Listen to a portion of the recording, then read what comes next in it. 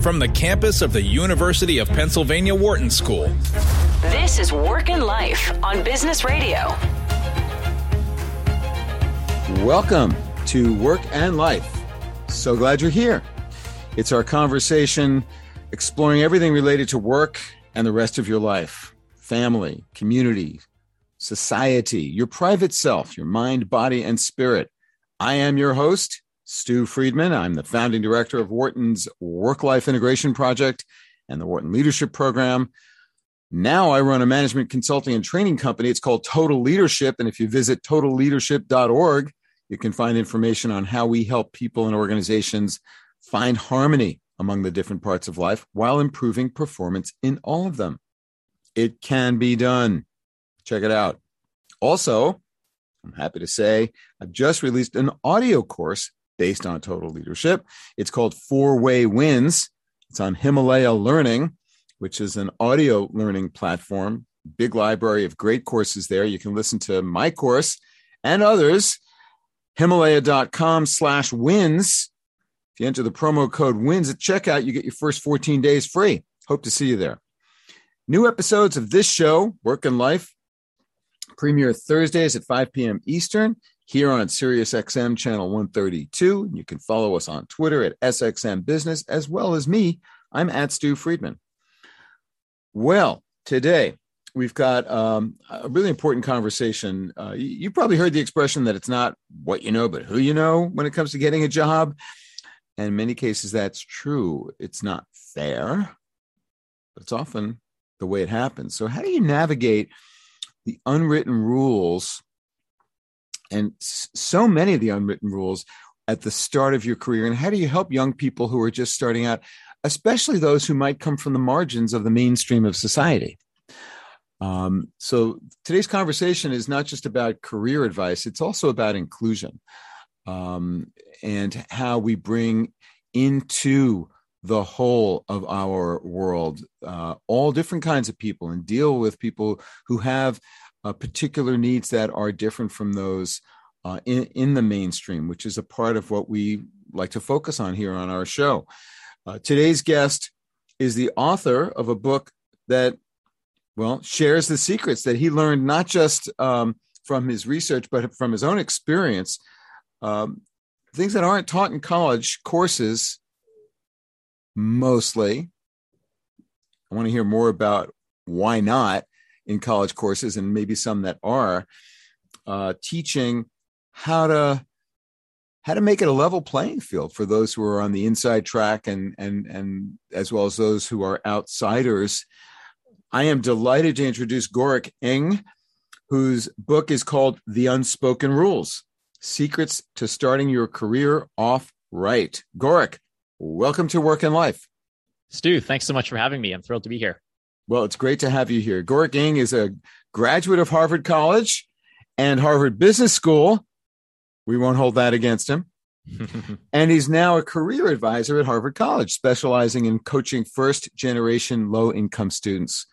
And it's really that focus that compelled me to want to have him on the show. He's also a researcher with the Managing the Future of Work project at Harvard, and we're going to be talking about that in the second part of our show.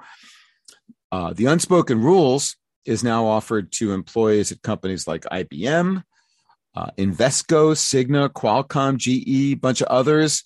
Harvard Business School has also given the Unspoken Rules to every 2021 MBA student to give them an edge in their internships and full-time jobs. All right, Gorick, well, why did you write this book? It was a long journey, and I would say it came from both the head and the heart, where from the heart, as you mentioned in your very generous intro, I was the first in my family to graduate from college, to actually pursue a higher education to begin with. And I found myself wondering, well, what... Me too, by the way. Oh, is that right? Yes, but please continue. Solidarity there. Yes. It actually wasn't until I was in my senior year of college that I even realized that this term FGLI, first gen low income, was even a thing. And in higher ed circles, this is now becoming a term that's often in in the dialogue, which for good reason. Mm-hmm. But over the course of growing up and finding myself in these privileged spaces, I found myself wondering, wow, one, I'm a bit of an outlier here. The son of a working class single mother who left school when she was 12 years old to support her brothers through school. I had gotten lucky and met someone from another school who had applied to Yale University and had gotten in. This individual ended up coaching me through what I think of now as the unspoken rules of, in that case, applying to college. Who was that person?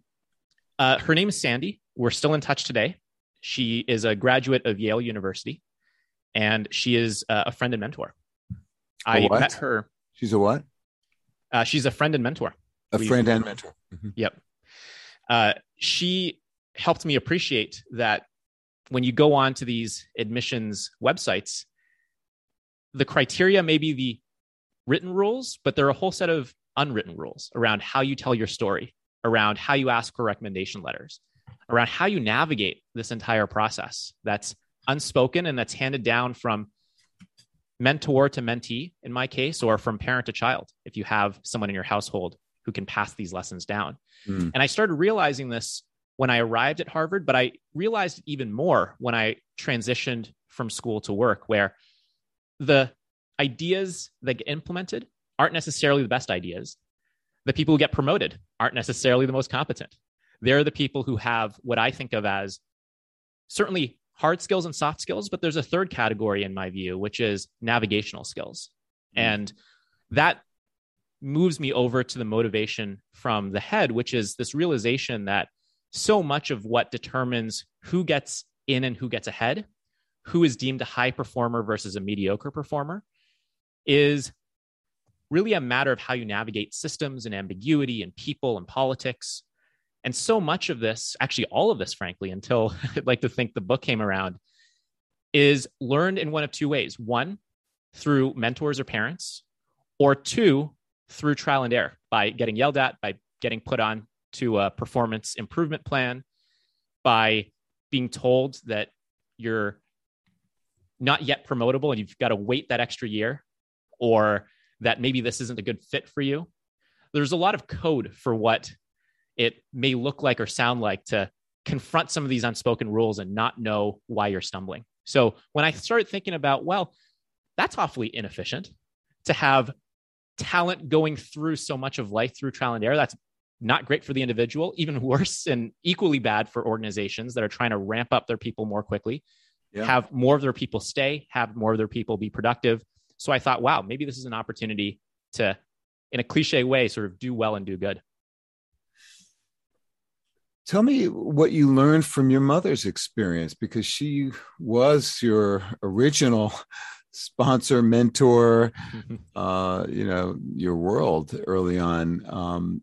Her story sounds quite remarkable. What were the key lessons that you hold now as you look back on that, on your youth, and what she had to do to navigate the world that she was in order to help you to grow into the person you've become? I'd say a lot of it revolves around hard work, and this has both its pluses and its minuses, as your intro alluded to, where hard work was just a given. I mean, working long hours in the sewing machine factory, knowing that monotony, being comfortable, maybe not comfortable. I actually don't even know what term to use here, but confronting monotony and seeing the light at the end of the tunnel. Optimism maybe is the word, as I think back to what she had passed down to me. But when it comes to this notion of hard work, certainly it's been the basis for so much of my life. But as I've uncovered in these unspoken rules, and also in this cliche way, it's not about working hard, it's about working smart. And as I think about the contrast between the work that my mom did in the sewing machine factory and contrast that to the type of work that so many of us are doing in 2021, which is knowledge work, it's night and day, where it's easy to discern how competent my mom was in the sewing machine factory. You just have to evaluate how tall her stack of sewn garments are, how quickly she's churning out sewn garments, how well her seams look in those garments. It's easy to discern. You can, right. Exactly. You can count, you can assess errors very quickly. And so why does that present a different kind of challenge for the knowledge worker today than what your mother confronted? In some way, the simpler world was in some way easier for her to compete in and to manage. Is that what you're saying? Or are you saying something else, Gorick? Yeah, I would say it's certainly more complex, the knowledge worker world, where it's much more difficult to tie inputs to outputs, where I think of output as how much work you do and how high quality that work is. And then there's inputs, which is how hard it looks like you're working, how confidently you speak up, how often you're seen at your desk in the pre-COVID days. Maybe in the digital work from home era, it's whether you're online on instant messenger and responding promptly. All of those are inputs. They're proxies for what I think of as the 3 C's, which are competence, commitment, and compatibility. Commitment in particular, which is, I can't read your mind, so I don't know how hard you're working, how intensely you're working, but I can use proxies, imperfect proxies, admittedly, to discern what I think of as these outputs. But in the case of my mom, you would not find her having water cooler conversations at work. Her ability to small talk on the factory floor was not necessarily correlated with whether she would get hired and fired, promoted and not. Certainly, when you want to rise up to positions of management, it was very much, and it is very much, a matter of who you know and your social and reputational capital. But very different if you're working in teams, working on long duration projects for which it's hard to discern your daily output. Yep. And where quality is subjective and less objective. Yeah.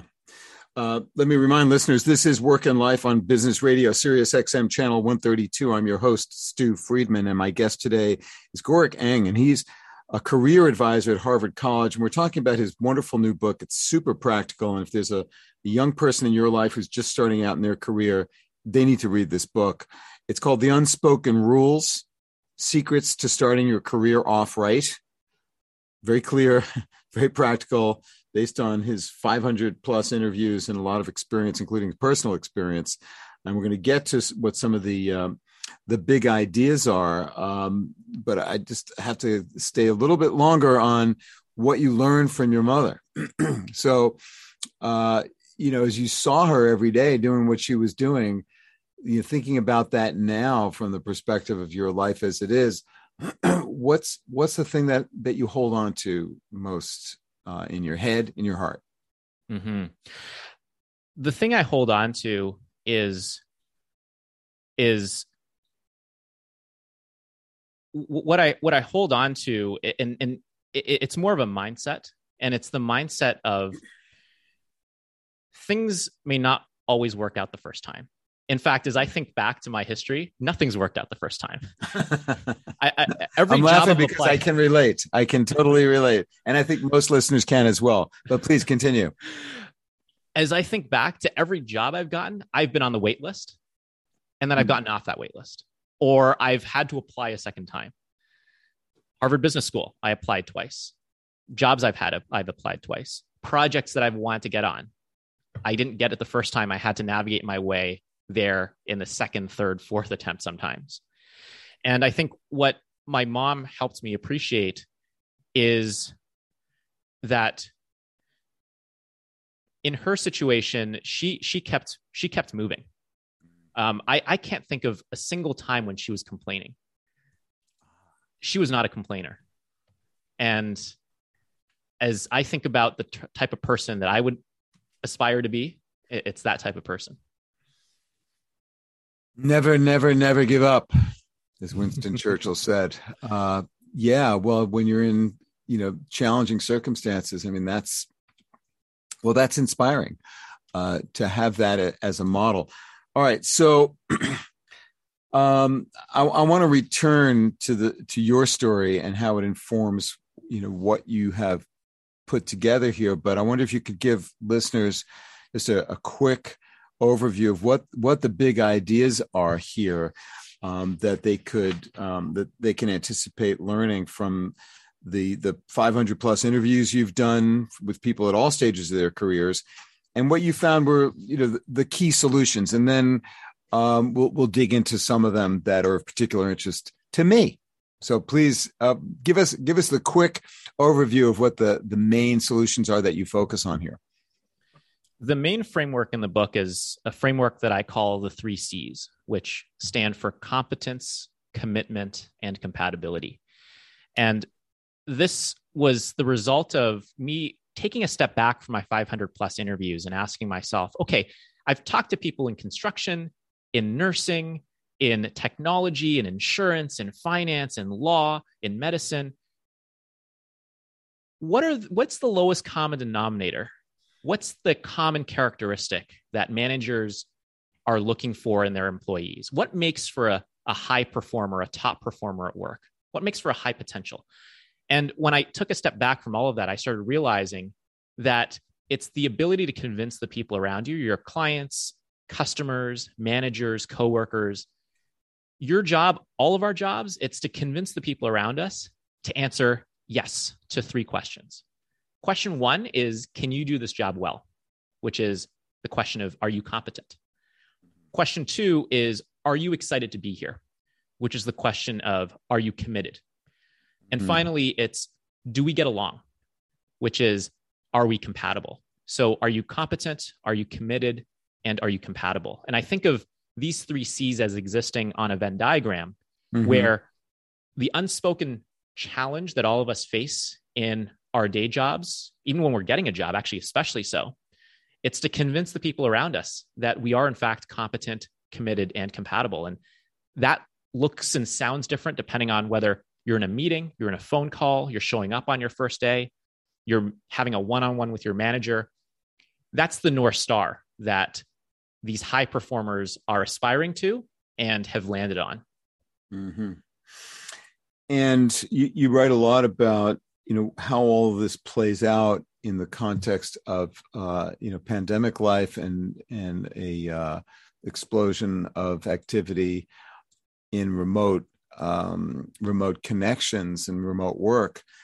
And I want to get into that. I wonder if you could give us an example, though, of like what you glean from your research and how you guide people with respect to building and sustaining relationships from the very start. Because I think it's that compatibility piece that many people are blindsided by, because most people think that they're likable and good people, and they inflate their own value in the world, and don't see how other people could perceive them as somehow anything other than wonderful to be around. So how do you help people, especially those who are still, learning who they are? Of course, we all are. We're all on that journey forever. I'm 69 years old. I'm still trying to figure it out. And I spend a lot of time on that. So it never stops. But, when you're 22, it's a lot harder. So what guidance do you offer about that? Yeah, the framework that I offer in my book is one that I call the relationship ladder, which is to say that building relationships is almost like climbing up a ladder one rung at a time, where the bottommost rung is the rung of strangers. And most people, just by definition in the world, are strangers to us. There are more people that we don't know than people we do know. The challenge is to elevate people who are in stranger status to acquaintance status. These are the people that you may have exchanged eye contact with in the hallway, maybe opened the door to, maybe been on the same email thread as, maybe been in the same meeting. And it's just a matter of saying hello, or breaking the ice, or asking, how was your weekend? Or how did that project go? Or great job on that presentation the other day. Or I had a question for you about this. I heard from so-and-so that you're the subject matter expert on this. Would you have a few minutes to share your insights on this and that topic?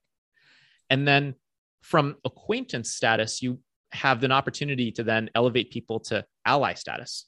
And these are the people that may be amplifying your comments in meetings, maybe keeping an eye out for opportunities for you, maybe have the ear of someone who's influential in the workplace and can help amplify your comment and maybe whisper your ideas to the ear of someone influential. One step above ally status is mentor status. And I think of mentors as people who know something that you don't know, which in my view lowers the bar for who can be a mentor. And I'll come back to that in a second, but in an organization, then above mentors, you have sponsors. These are the people who have the power and the influence and certainly the job title to bang the table and say, we should give this promotion to so-and-so. I trust them with my life. And when I think of building relationships in the workplace, I think of it really being a challenge of elevating people one rung at a time. And when I speak to early career professionals about this, there's always this anxiety around, everyone's telling me to find a mentor. What does it mean to find a mentor? And how do I even begin? And my response to that is bring people up. And so what does this look like on your first day? It's introducing yourself to everyone on the team. But I'm an introvert and I don't like to do that. And I was taught that that's rude in my family, in my culture. So I don't know how to do that, Gorick. You're asking me to do something that I just never learned how to do, man. Well, I'm thrilled that you aren't my brains and my talents enough? Shouldn't people recognize that I am a valued asset to this team based on my training and my certifications? I mean, come on. What does all this social political bullshit have to do with anything real? It's fair pushback. I would respond by saying that there are 5 forms of capital. When we think of capital, we think of time and money, which are certainly the common forms of capital we look to. But in the context of career building, career capital, there are 3 additional ones. One is human capital, which is what you know and can do, which is what you're speaking to. But then there are 2 other ones, which is one, social capital, which is who you know, and then reputational capital, which is who knows you and what they know you for. And hopefully it's something positive, of course. And so it's really a matter of playing all those cards right in the workplace that is required to unlock opportunity, to build trust, to rise up through the ranks, or at the very least, not be stressed if rising up may not be an ambition of yours. And there are ways that you can learn these skills, and it takes a lifetime to master them, but you can always learn more. That's for sure. And you have written very, very cogently about how to do that.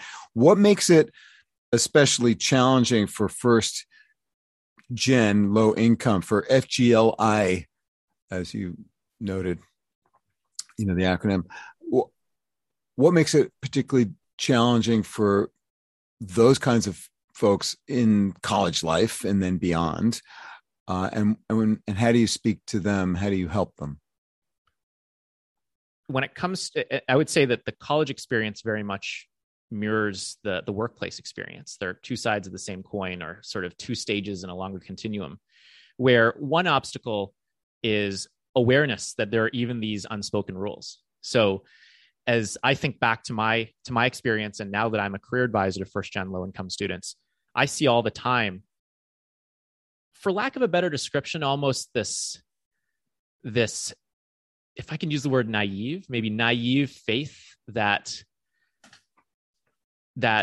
education and career building is akin to walking up to a vending machine, slipping in a quarter and out popping a bag of potato chips or something, where all I need to do is show up to class. All I need to do is get a good grade on this assignment. All I have to do is click submit in this job application. All I have to do is show up to work on time.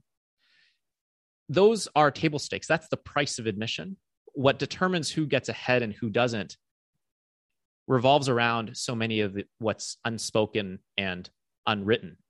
And in the context of higher education, we see that certainly a lot, where, as I think, and maybe I'll toss this back to you as a question, Stu, when I talk to students, graduates of college, of a college experience, and I ask them, what do you remember? it's the relationships. Certainly, I hope they learned something from class. I'd like to think I remember a thing or two from college, but what you take away from the college experience is so much more than what you absorb through the classroom, what is conveyed through a textbook. And that's often not communicated, especially since simply getting into college is a big deal. And for someone who is a trailblazer in their household, there's this faith that I've done what no one in my family has been able to do. I will naturally go farther than where my family has been able to go. But in order to get there, the unspoken rule is you're going to have to do more by showing up to recruiting events, by building relationships proactively behind the scenes before you even click that submit button on that application.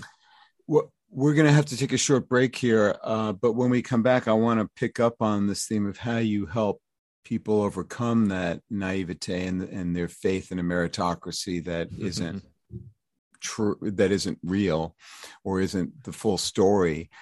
And just to briefly answer your question before we go to break, when I was in college a million years ago, I majored in drugs and music, and somehow managed to get good grades. I really don't know how, but mostly what I remember are lessons learned, while being with friends, playing music, and in altered states of consciousness.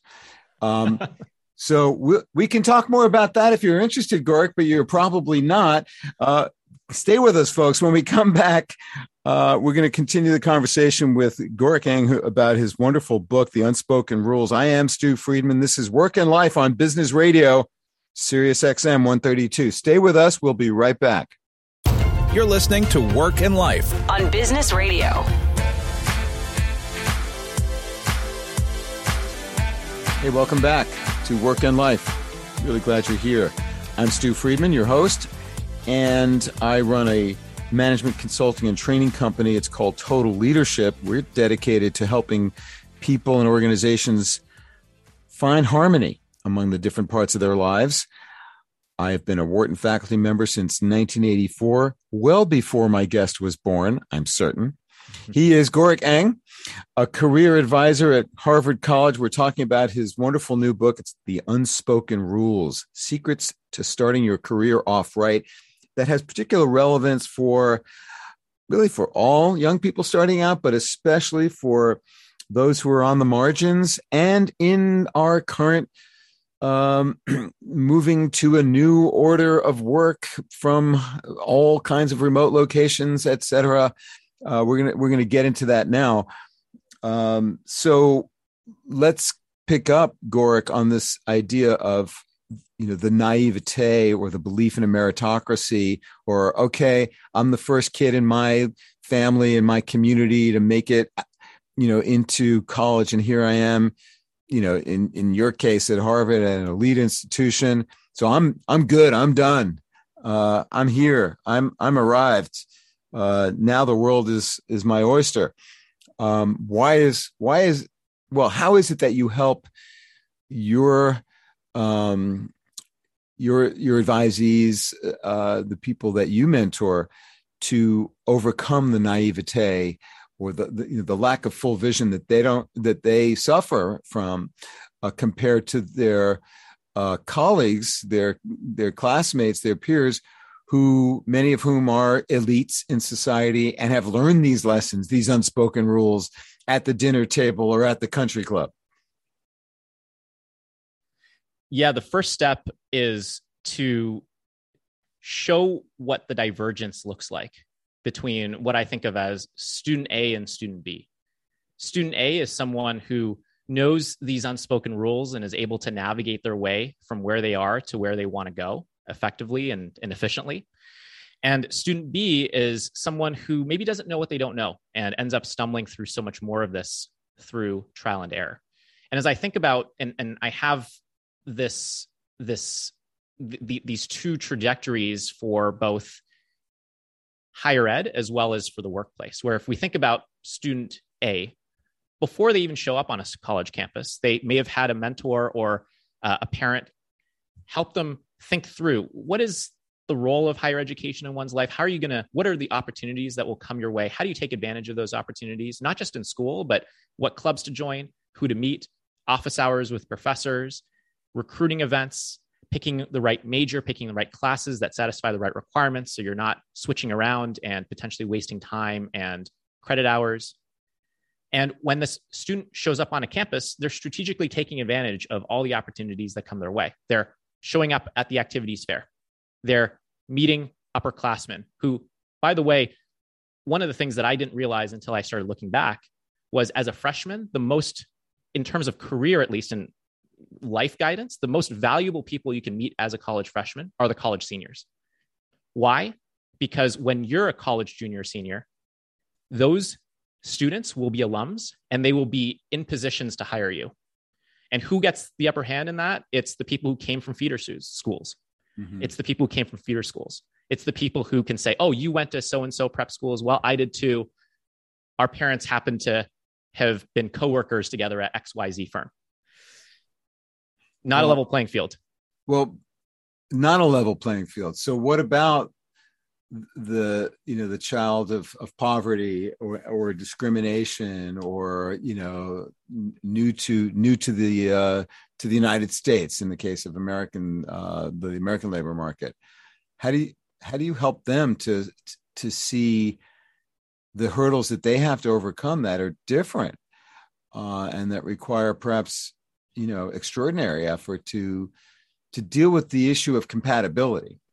Because competence and commitment are in some ways easier to demonstrate than compatibility if your skin is a different color, your gender identity is not standard, or if your religion and the religious garb you wear makes you stand apart, or whatever it is that might make compatibility problematic.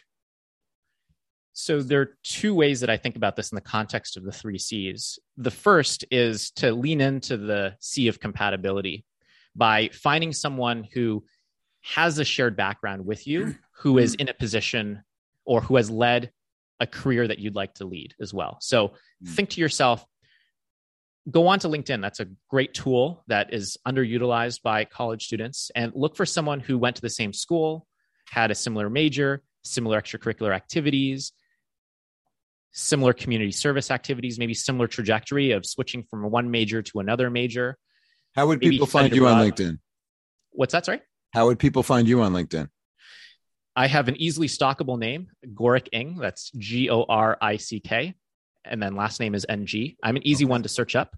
But for those who don't even know necessarily who they should be searching up, going onto LinkedIn, looking at college alums, clicking on advanced, clicking on all filters, and then looking at people who work at the places that you want to work at, went to the same schools, had the same hometown, went to the same study abroad experience. You're really looking for any area where you can say that you are a younger version of this other person. So that's one option, is to really lean into finding someone who can see you as someone that they'd like to take under their wing. The good thing about the FGLI acronym now is that it's an identity that people are increasingly proud of having. I think when I was first starting out, it wasn't something that I would parade around. But now I was talking to a media executive the other day about how she was also first generation low income. And she said that she wants to send the elevator back down for someone who is coming from a background like hers. And in fact, she said that if only more of these people would reach out to her, because all she gets instead are referrals from company vice presidents of, hey, my niece or nephew or so-and-so needs a job. Can you take a closer look at their resume? From so-and-so private schools and et cetera. Exactly. And so people already have access to the compatibility chain. Right. If you can find someone, so a few options. There are a number of nonprofits that are serving first generation low income students. Mm-hmm. There are Thrive Scholars, Leadership Enterprise for a Diverse America, QuestBridge, and many others. Alums of these programs, I could imagine as being especially accessible if you are FGLI, because you can reach out to them and say, like you, I am FGLI. So the first path is to lean into the compatibility piece. In the absence of that, or in addition rather, is to really lean into competence and commitment, where the people who get in and get ahead are the persistent ones, are the proactive ones. Mm-hmm. I'll tell you an example of someone who unfortunately didn't end up making it into the book, but this is someone who didn't study entertainment or wasn't in touch with the media domain, but wanted to work in LA, in Hollywood. Mm-hmm. What did this person end up doing? He invited himself to a graduate conference on media and entertainment, mm-hmm. went to that conference, sat strategically beside the people that he wanted to meet, went through the roster of speakers to see who he strategically wanted to be in close proximity with, introduced himself, sat down with them for lunch, striked up a conversation, knew how to tell his own story of where he was and where he wanted to go, sent a thank you email afterwards, which very few, if anyone, does nowadays. Really? Come on. I'll send you one, Stu, after this. Well, look out for it. I'll send you one too. But I mean, that's not like basic career training. I mean, certainly something we teach the Wharton kids. You know, a lot of students have reached out saying that they went to the liberal arts college or they didn't go to the business school at their university. And so they actually didn't get much of this training. All right. And you, sorry, please. No. So that this, to continue with the example of the guy who's now running Disney. He's on his way for sure. Okay. He sent a thank you email. He followed up. He kept in touch with these individuals. And as he was making strides and getting jobs in media and entertainment on the business side, kept in touch, forwarded along opportunities that may have been relevant to these individuals. Some of them didn't respond, but many of them did. And so he kept going. And 5 years later, talk about patience. One of these people reached out and asked him, "Hey, where are you these days? And what are you thinking about for next steps?" He knew how to tell a story, which is a chapter in my book. Yes, very important one. And it just so happened that this person said, "You know, what you want is exactly what I want to hire for right now. Send me your resume." Mm-hmm. There was no job posting. This was a position that was newly created. So what's the moral of that story, Gork? And then we're going to take a short break.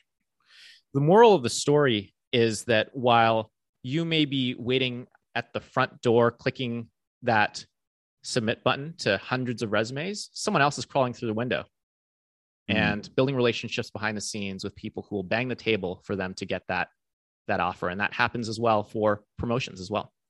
This is Work and Life on Business Radio, Sirius XM 132. I'm your host, Stu Friedman. I'm speaking with Harvard's Gork Eng about his book, The Unspoken Rules. There's so many of them in here. We obviously can't get to all of them, but what a great resource for young people just starting out, or really for anyone who's trying to help young people start their career right. The Unspoken Rules, Secrets to Starting Your Career Off Right. It's very straightforward and very clear. Let's talk about the remote world, because I know you have a lot of insight about that and include that in this great work about how you establish presence in virtual meetings. I'm particularly interested in one of the key lessons, how you ask for help without looking lazy, and what that looks like in today's world. Can you speak to that, Gork?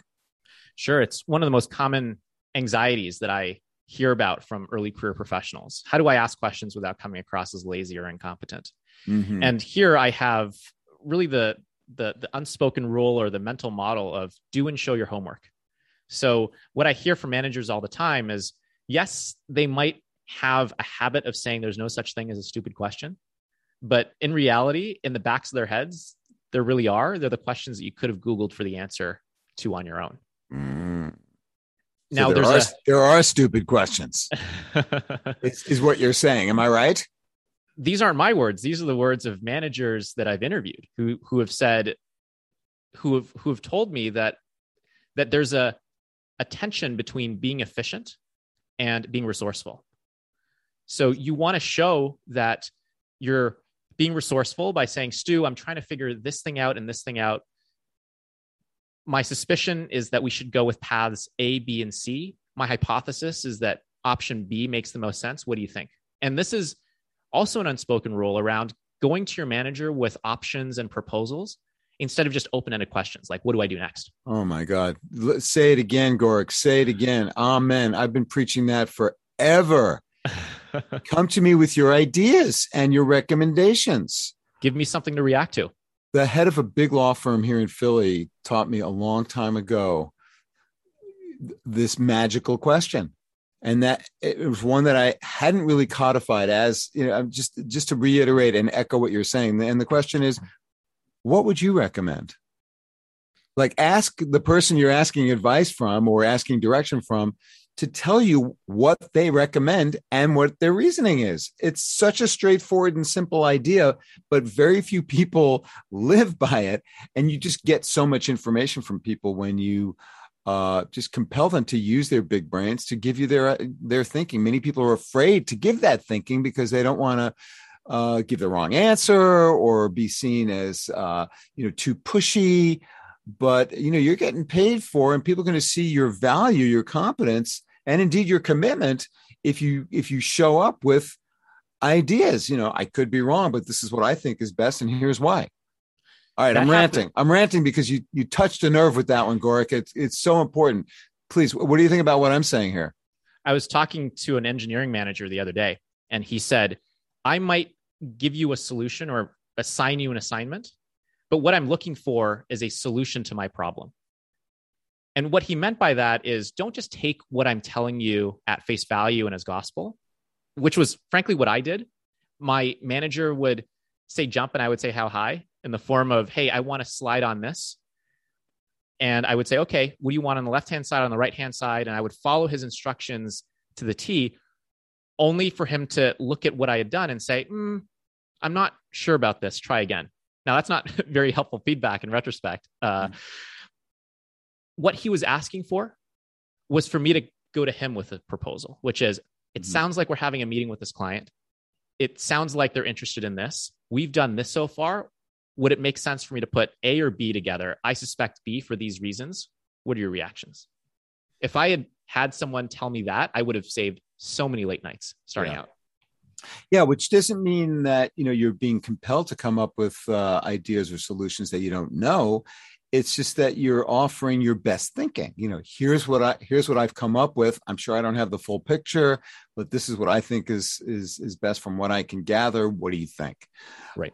Is a very helpful bit of advice. So how does that address the question of how you ask for help without seeming like you're incompetent or lazy?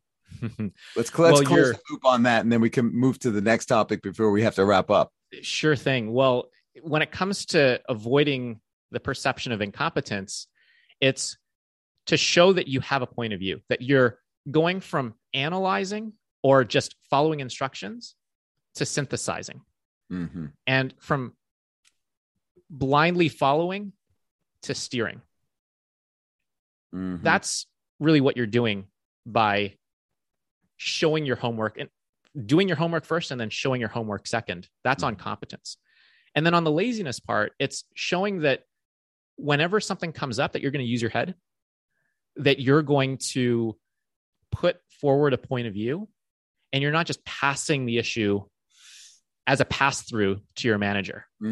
And that was the feedback that I got, was it a year and a half into my job? I think it could have happened earlier. I think that's part of the motivation why I wrote this book, is my manager walked me into a conference room. I thought I was getting fired. And he said, stop following instructions so closely. And I thought, what? This would have been a professor's dream, right? To color within the lines, to bubble in the right bubbles, to fill in the blanks accurately.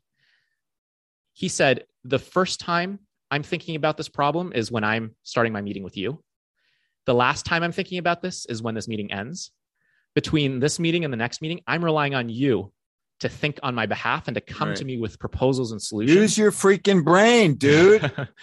I'll sort of point some fingers here and say that this is common sense looking back, but it's not common sense when you're in the situation, because that's not how we're conditioned in school. And you're pointing your finger at me, Gorick. Well, it sounds like you're doing something right over there at Wharton, from what you said earlier. I've been trying, to help people in my classes learn the kinds of things that you're teaching, but it isn't common in most school settings. Why is that? Why don't we teach people the unspoken rules? I'm losing count of the number of fingers I should be using to point on this, because if I think about the testing culture, perhaps that has, or the assessment culture that has pervaded education more broadly. I mean, it's very much a matter of teaching to the test. And so elementary school is catering to middle school is catering to high school is catering to college. And what are colleges looking for? Well, they're looking for high SAT scores, ACT scores. They're looking for high grades in certain classes. And so if the quote unquote customer on the other side is asking for a certain set of things, you're going to conform to what your customer wants as a supplier, quote unquote. And so it's at this point that we see this rift between school and work, because certainly there are many reasons why education exists to cultivate thoughtful, productive, active citizens in a democracy, certainly. But there is a point of view that a lot of first gens have as well, which is, hey, I'm not here necessarily just for the sake of intellectual stimulation. I'm here to lift the economic outcomes of myself and my family. And so to some degree, the end customer, in a way, of higher ed are the employers, and the employers are asking for something very different from, okay, great, it's nice that you aced calculus, but I want to make sure that you can show up, you can manage expectations, you can take ownership. Yeah, that's very helpful. What's your favorite word of advice about impressing a boss without being in person in 30 seconds, Gorick? I would say help your manager achieve their aspirations and help them alleviate their desperations. What are they trying to achieve? And what are they struggling with? There's a hidden opportunity there to be a high performer. And how do you do that if you're never with them in person? I would pay attention. If you are in meetings with your manager, I would pay attention to what's being discussed, to what's not being discussed in terms of those nonverbal cues. I would pay attention as well to the email traffic, to their calendars, and see what's wasting them time, what's causing them stress, what can I take on that would be useful. And it actually is, and when in doubt, there's a line in my book that is a very simple one. It's, how can I be helpful? Or what can I do to be helpful? Or to go to your manager with proposals and solutions, say, I noticed blank. Would it be helpful if I did blank? Yes. That's very wise. And really not that hard to do once you put your mind in that frame of, I'm not here just to take orders. I'm here to initiate, to steer, as you say, and synthesize and steer. Those are good ways to think about it, for sure. And there's so much more here that we're not going to have time to get into in the Unspoken Rules, your wonderful new book. What's the most important thing that you want readers to take away from it? For the managers, it's that high performers can be developed. They're not necessarily born. And my call to action is to take a closer look at how you're onboarding people, how you're developing people, how you even run your meetings. There are many unspoken expectations, hidden expectations that some will know intuitively coming into your workplace. Others just don't know what they don't know. And it's not a matter of them being incompetent. It's a matter of them not being aware that these unspoken rules even exist. To the individual, I would say that for every written rule or spoken rule is a set of unspoken rules and unwritten rules. An easy way to uncover some of these unspoken, unwritten rules is to identify someone that you look up to, that you see as a role model, and see how they navigate systems, processes, meetings, emails. Someone who ideally can relate to you in terms of personal identity as well, because there are a lot of double standards, unfortunately, as it relates to gender, which we didn't quite get a chance to talk about, but that are pervasive in the workplace. But someone who's been in your shoes before can tell you a lot about what you need to do as well to get to where they are. I often hear, though, that people who are, in a distinctive social or demographic category get overwhelmed by the request for support, sponsorship, mentorship from people who are coming up. How do you help those folks who feel that way, manage the, this yet another source of pressure on them to just do more when they're already trying to make their way as executives? Any quick advice on that score? I'd want to find a way to clone these people, because the fact that the supply of mentors is outstripped by the demand for mentors is a sign that you're doing work that many other people could be taking on and probably would want to take on. There just aren't the systems and processes in place. And of course, there are many benefits to being in that role for yourself, not just for the next generation that you're aiming to cultivate, because you're then seen as a giving person who is somebody that other people are going to trust and want to do business with, and it's a win for everyone. So cloning. I'll take that as a metaphor for just generating a greater sense of a commitment to the process of mentoring. We are out of time, Gorick. Thank you so much for being my guest here today. What can listeners do to find out more about the great work that you're doing? Appreciate that, Stu. The best way is to go on to my website, which is gorick.com. That's GORICK.com. And I'm especially active on LinkedIn, so feel free to follow and especially connect with me there. Awesome. Thanks a lot, Gorick. Really appreciate your time today. Thanks so much, Stu. And thank you for joining us. Don't forget to tune in next week at 5 p.m. Eastern. If you have a question about something you heard here on the show, just email me, friedman@wharton.upenn.edu, or find me on LinkedIn. Hey, I'm there too, and I do respond, especially to listeners. Go to totalleadership.org to find out more about the other stuff we're doing, including free videos and book chapters and articles and such. Thanks, Patty Hall, for making it all happen. Thanks to our sound engineer, Chris Tooks. I'm Stu Friedman. You've been listening to Work and Life on Business Radio, powered by the Wharton School, Sirius XM 132.